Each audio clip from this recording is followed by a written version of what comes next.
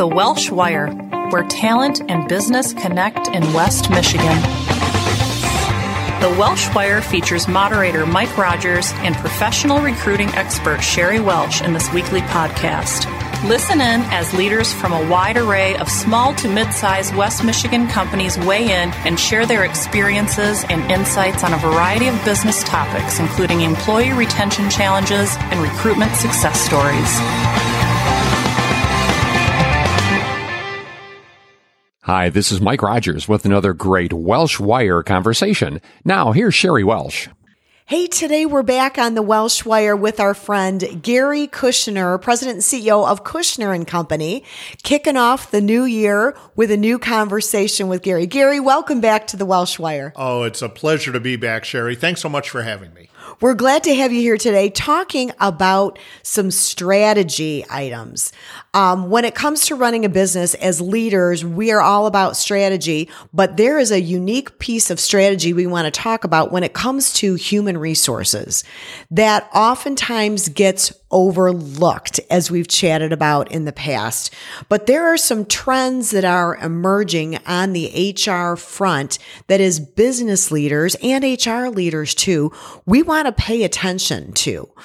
You've indicated that some of those trends are emerging right now. They're already starting to happen, and some are going to come to light. You seem to know a lot about this stuff, Gary.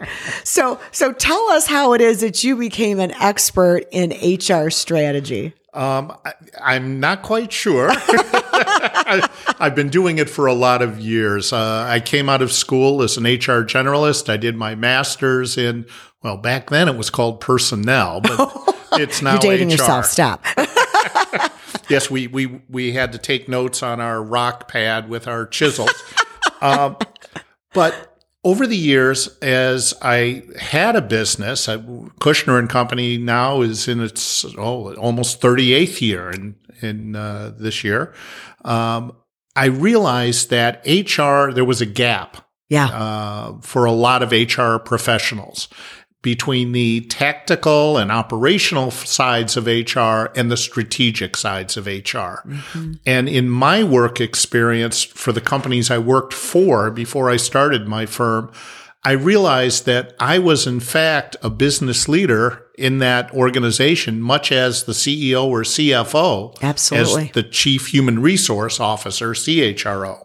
Yes. But the bigger trend that helped me kind of put all of this into context was the shift in how organizations worldwide, this is not just a U.S. phenomenon, how those organizations were looking at creating and maintaining competitive advantage in their marketplace, in their industry. You know, if I go way back 100 years, 150 years, we were an agrarian society worldwide. And if I had the best approach, if I had a plow, if I had the tools to be able to properly work the field, I was more successful than my neighbor who did not and was doing everything by hand. That's right. That's how it worked. It was. Yep. Go through the industrial age, and now we have the growth of all of those things, again, tools of the trade moving us from an agrarian to an industrial society. You go to the manufacturers of, the Henry Ford era, who invents the assembly line and really doesn't invent it, but is the first to really leverage it for a competitive advantage. Right. There were hundreds of car manufacturers back in his day, but he found competitive advantage in manufacturing processes. Well, over time, other car manufacturers came up with the exact same idea and duplicated it. It was no longer competitive advantage. Move the clock ahead into the 60s, 70s, and 80s, and technology became the differentiator, my competitive advantage. How did I leverage technology? Well, you remember the pictures of these huge air-cooled computer rooms the size of a warehouse. If I had one of those things, that made me more competitive. Well, by the 80s, 90s, 2000s, technology was pretty universal. Everybody had access to it. I no longer needed a big computer room. I carried around with me in my pocket more computing power than went to the moon and landed on the moon in just our cell phones. So technology was not our competitive advantage. The C-suite, the CEOs, CFOs of the world began realizing in the early 2000s, and it continues today, that my competitive advantage are my people. Right. Do I attract, retain, and engage the best possible candidates, the key talent I'm going to need throughout my organization? And if my people are my competitive advantage, what better place than looking at HR strategy? How do I do talent acquisition, talent management, and talent engagement? Right. The most successful firms today, by numbers of research studies, and by looking at the most successful public firms, large, publicly traded firms, are those that have figured out how to leverage their people as their competitive advantage. Right. So well said. And I'm sure for most of our listeners, being leaders in businesses throughout West Michigan, they're saying, yeah, we think we have that dialed in, kinda. Sort of. we get it. But there are pieces, I don't know, we might be missing here. We haven't thought about, but you have really thought about some trends, things that are happening right now or starting to happen that we need to pay attention to as business leaders to really leverage that competitive advantage of our people. Help us understand that. Gary, walk us through what your thoughts are on these trends. That's a great question, Sheri. I think there are probably 5 key trends that we're seeing, either emerging now or have already started now, and some that over the next 5, 10, 15 years, business owners will be dealing with. And the key to me is, how do you get ahead of the curve? How do you recognize where things are going rather than being a follower? Exactly. That's so important. You want to be on the cutting edge of this. So we need to listen with keen interest to what you've got here, because I suspect there are some nuggets that'll make a huge difference in our people, our people differentiator as we move forward. So tell us, what's the number one on your mind? The first that's already begun are key demographic shifts in the workplace. And this is not just in the U.S. It's occurring around the world. It's in Europe, it's in Asia, it's in Africa, it's in Australia. It's everywhere. And I suspect you're talking about more than the difference between millennials and baby boomers, right, Gary? Oh, absolutely. In the U.S., the size of the boomer population who are approaching or already have approached traditional retirement age, and we'll talk about them in just a minute, they're dwarfed by the number of millennials now in or entering the workforce. And so you have these 2 bubbles on both ends, the more senior end and the more junior end, the younger end of the scales. You're seeing in many places around the world more women in the workplace, and you're seeing more educated, higher educated women in the workplace than at any time in the U.S. history and in some parts of the world ever, right? Where women were not typically found in the workplace, and when they were not in managerial or higher level executive positions. It's always amazing to me that many organizations, and I think this is the more traditional and larger organizations, have been the slowest ones to recognize the role that women can play, and not as a political or an inclusionary type of approach, but if you don't hire and develop and promote women, you're missing out on half your potential workforce in an era when talent is so hard to find. Absolutely. So keying into those demographic changes, it's not just a political statement about recognizing people from a diversity standpoint, but from an organizational survival standpoint. with talent being so difficult to attract and retain, you better dial into what those changes are that are happening and find a way to make a space in your organization for those people to join your team, stay on your team long term, successfully. And beyond that, the whole idea behind diversity and inclusion efforts that we're now seeing ramping up, and I expect will continue into the future as a trend, is not so that we look different by age, by gender, by ethnicity or nationality. Rather, you want diversity and inclusion because I now get better decision making. I have greater experiences to draw upon. If all my people look, whether they look alike or not, but if they all think alike, I'm not going to get to the best business decisions. Without a doubt. I could not agree more. And it's amazing, a side note here, how many organizations, for example, use a standardized testing or a way, you must look like this, you must act this way, this is what we're looking for. We don't. I think to myself, that's not really a good practice, is it? Because diversity in the workplace brings us to some really interesting conclusions, decisions, paths to take the business when we bring all those different viewpoints together. Absolutely. I mean, it's really a survival tactic to embrace this trend. Not just survival, but if I figure out how to leverage that. Yeah. And use that, all those past experiences and the way different people approached business problems, I'm going to end up being way more competitive in my industry. For sure. It's Absolutely. a win-win all the way around. Completely. You also talk a little bit about the socially connected workplace. So tell us about that, working outside the four walls. I suspect this is probably more than social media. It's a little bit more than that. Well, social media sort of played a role in this, and I find it kind of fascinating.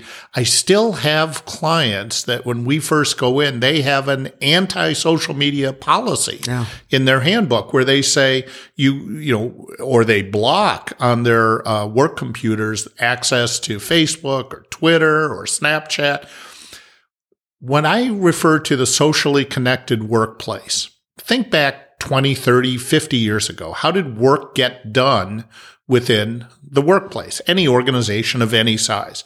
Typically, I would go, if I had a question on how to do something or what was the best approach, I would go to my manager. I'd go to who might refer me to somebody else in the company. But everything occurred within the four walls of my company. True. And I saw the answers. Well, funny thing, the rest of the world has answers to many of those same business problems. Imagine that. So my ability to go outside of my four walls and pose a business problem on LinkedIn or a question in a chat room, a business chat room, or in the old days, old meaning like 10 years ago, posted on a bulletin board, a computerized bulletin board, and then see lists of answers. Well, we had that problem, and here's how we began to address it. Right. Or I was sourcing for material, and I'm running into brick walls. How did you deal with that? What we're finding is, we knew this all along, but what we're finding is the answers don't all lay at the top of the organization. Mm-hmm. And I can go outside. If I'm encouraged to do that, as opposed to those employers that say no social media, because I can leverage social media and many other tools beyond those, I can be much more effective as a manager and as a business leader than if I require everyone to stay inside the walls. The line I now use when I give talks on this part of the topic is how many of those employers still have fax policies that prohibit you from doing fax. And of course, for my millennial group, I have to explain that faxes were an interconnected network of really bad printers. Is how I share documents outside of the outside of my organization. And nobody does. In 10 years, nobody's going to have these anti-social media, I can't believe there are too many organizations that are hanging on to those. You think there are still? There are. If you're listening today and you're one of those, think about that. Yes, you might want to get rid of that. Think about that. You want the idea that people can access the outside world to help solve business problems. For sure. And the other thing that I recognize too in that space is that with that social connectivity comes relationships that are built between people that is so important to your talent attraction strategy. I mean, we know that the number one source of hire right now for most companies is employee referrals. Absolutely. So if you're listening and that's not you, you've got some work to do in that regard, right?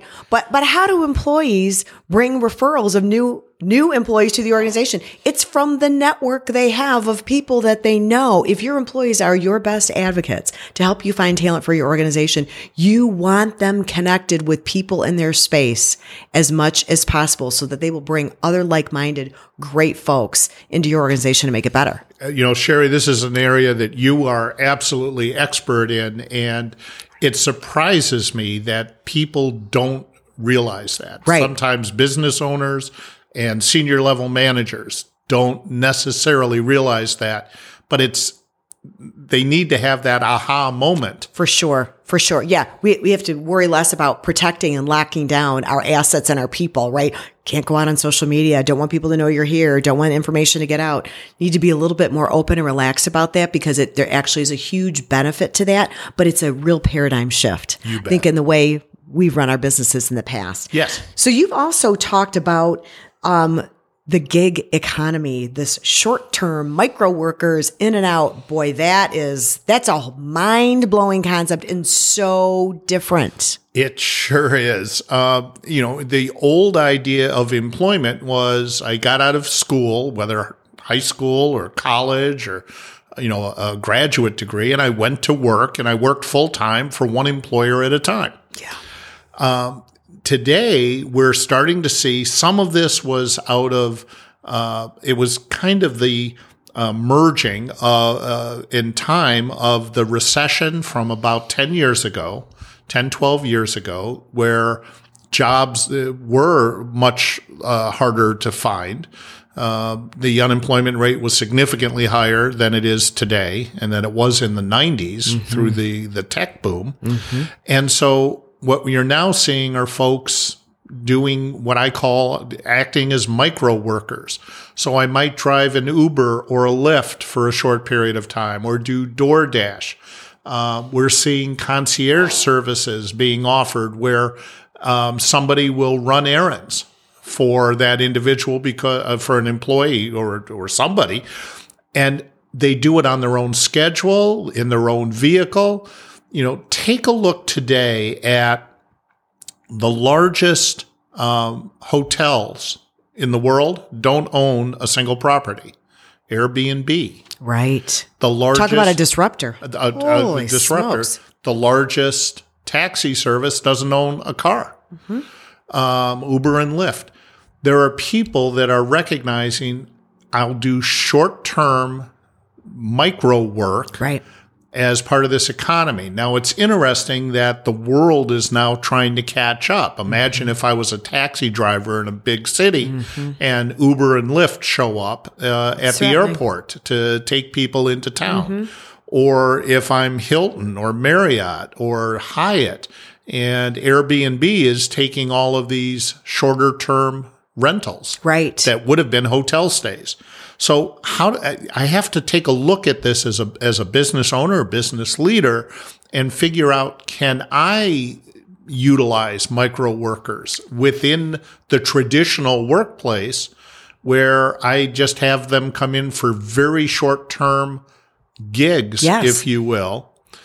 But when I say the world is catching up, California last month passed a law saying that it was geared at Uber and Lyft, but it'll impact more than just those folks, that they're employees of Uber and Lyft, not individual contractors like they thought they were. Oh, interesting. So in California, the Uber and Lyft business model just changed overnight. You sure did. Yeah. And we're going to have to watch in the rest of the U.S. and around the world how that reaction occurs. Last week, I was with a client in, this is going to sound like tough duty, in Aruba, which the taxi driver collective was so powerful, they the Arubian government to ban Uber and Lyft. Oh my goodness. Yeah, So- it is changing everything. So as you say, there's an opportunity for leaders to say, how can we incorporate that in our business? But it also, I think, begs a question for them to look at what new business models or opportunities can we be offering based on the growth of that micro worker gig economy. So it Absolutely. can go in two different directions, really. You bet.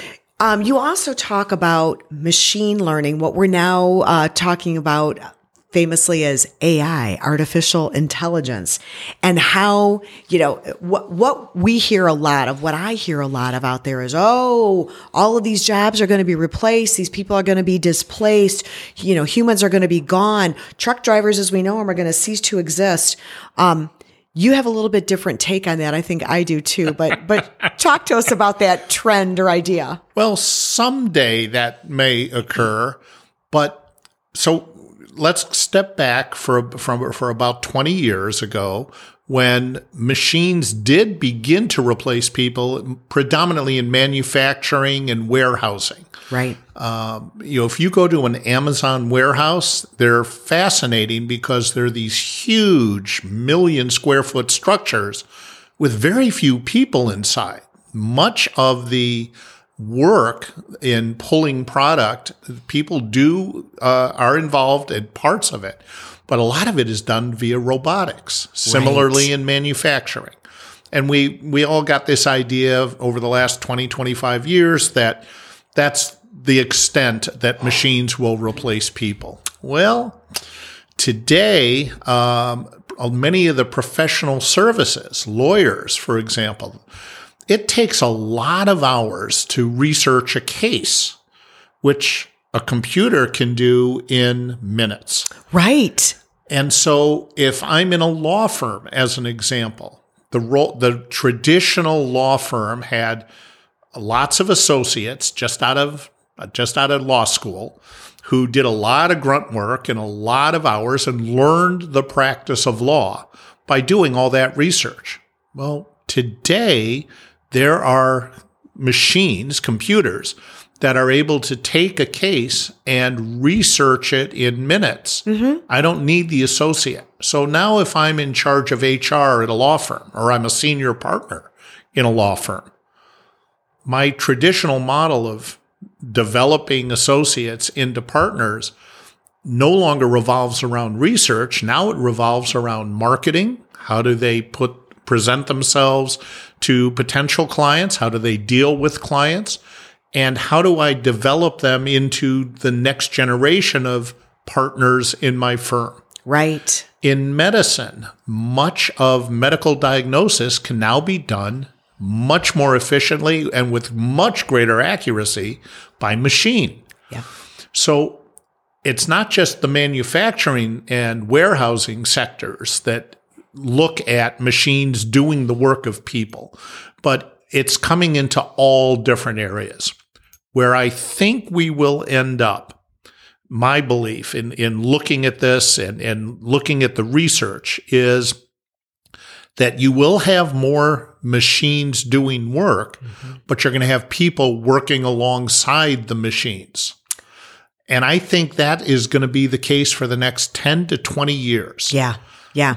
Well, and what machines are unable to do is reason.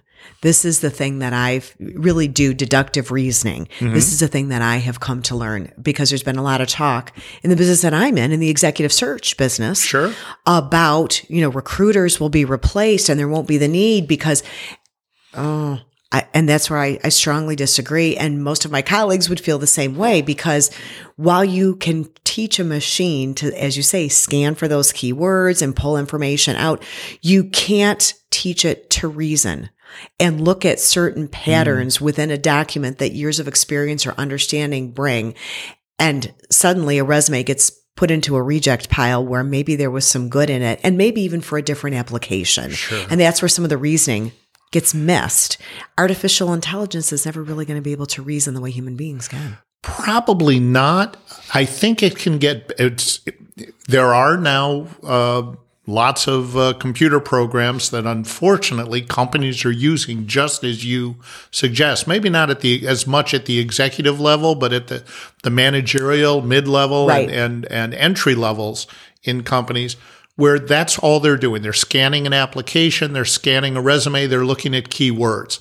To me, that's the 1.0 generation of machines.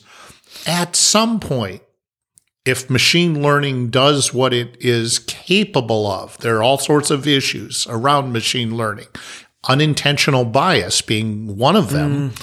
But eventually, do I think machines would be able to present number one, a broader pool of potential candidates and maybe help the initial screening and narrowing down? Right.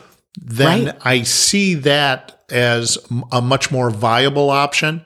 At the end of the day, you're not going to want to do an interview in front of a machine. Right. Oh, for sure. For sure. And then to the flip side of that, every artificial intelligence machine that we build has to be built by someone. You know, I had a client yesterday share the story of a piece of equipment that they designed that has been used for a number of years and has gone from, from its original size to about a third of the size today, and takes 1 million lines of coding in order to make it operational. Now, same thing will be true of artificial intelligence. Someone on the back end is developing that coding and those algorithms and those systems to put that into place. Well, it's going to be interesting because we now are at a stage, just the very beginnings, where machines can actually code themselves. So there was, if you're interested, there was a wonderful short 20, 30-minute program on Netflix called Explained. And one of their episodes is on coding. And the true idea of machine learning were machines programming themselves by people giving them input. So I would highly encourage any Netflix subscriber to take a look check at it that. out. That episode of Explained is the name of the show. Yeah. On coding. This was a huge leap. The first machines that could self-code. Interesting. And that's going to develop as well. Sure. I still don't believe it will fully replace people.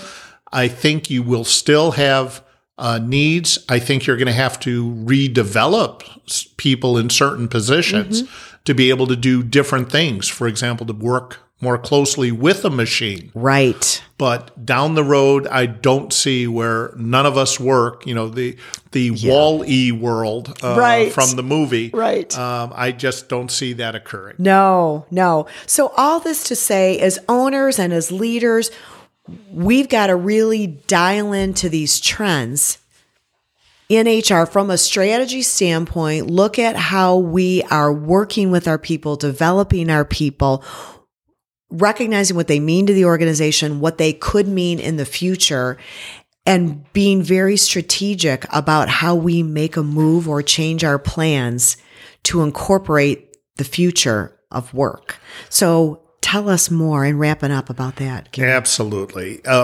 As long as people are our biggest competitive advantage, the business owner, the senior leaders in the organization that recognize that and leverage it on talent acquisition by understanding the hire for skill versus hire for fit. And how do I make that work? Yeah, it's always a wrestle. On talent management, the 3 key areas: performance management. Nobody likes their performance management system. Nope. And yet it's extraordinarily important to be able to build expectations, make changes and adapt as the year goes through, and provide feedback on a constant, not annual basis to employees. How to leverage that performance system in the second area of talent management, which is total rewards. How do I develop meaningful, modern compensation, benefit, work-life systems to enable me to attract, retain, and engage my employees? So important. The third in talent management, the third in my triad is learning and development. Learning or providing the skill sets to let me do my job today. Development is to develop me for that future job. Understanding succession planning doesn't just mean at the top of the organization, but at every critical position within my organization. Absolutely. Probably more important now than ever before because of the shortage of available workers. Absolutely. And qualified workers. And the qualified workers is the key. So even if we're going to have, I shouldn't say ever, we're going to have another recession. It's going to come. Right. Finding the qualified talent may get easier to find than today in a 3% unemployment world in the U.S. Qualified talent is a whole nother ball of wax. Right. And so developing people to be able to fill in and that succession plan is going to be so critical. And the last piece, talent engagement. How do I engage my employees? This doesn't mean having happy employees. That's nice. But all of the research shows that employees that are engaged in companies, if I have 3 actively engaged employees for every 1 actively disengaged, I'm 35% more profitable. My productivity is higher and I become more of a market leader in my industry. Absolutely. Absolutely. That is so true. I've seen those statistics as well. All of this goes to show that a smart business owner, whether in West Michigan or in Topeka or in Tokyo, is going to think about how they look at their HR or human capital advantage, leverage it, and become the most successful they can become. Great advice that you have shared today. It's wonderful trends to really take a look at. Lot to absorb here. Just want to encourage our listeners to not be overwhelmed by this, but take a nugget or two and really think about how you can put that to work for you, for your employees, for greater success for your organization. These are trends we need to pay attention to and really figure out a way to make the most of them for the success for all of the folks on our teams. Gary, if our listeners have some questions, they can maybe reach out to you personally through email or your website. Tell us what the best way is to get a hold of you. Absolutely. Thanks, Sheri. Our website is kushnerco.com. That's KUSHNERCO.com. They can email me at info@kushnerco.com, or they can, if they'd like to give a call, our number is 269-342-1700. Thank you, Gary. We're thrilled to have you here as our guest today on the Welsh Wire. Gary Kushner, the president and CEO of Kushner Company in Portage, Michigan, sharing some wonderful trends that are upcoming for all of us to pay attention to make our organizations we lead be the best that they can be. Thanks, Gary. Thank you so much for having me, Sheri. This has been a pleasure. Thank you for listening to the Welsh Wire. We hope you'll join us for the next episode. For more information, visit welshandassociates.net.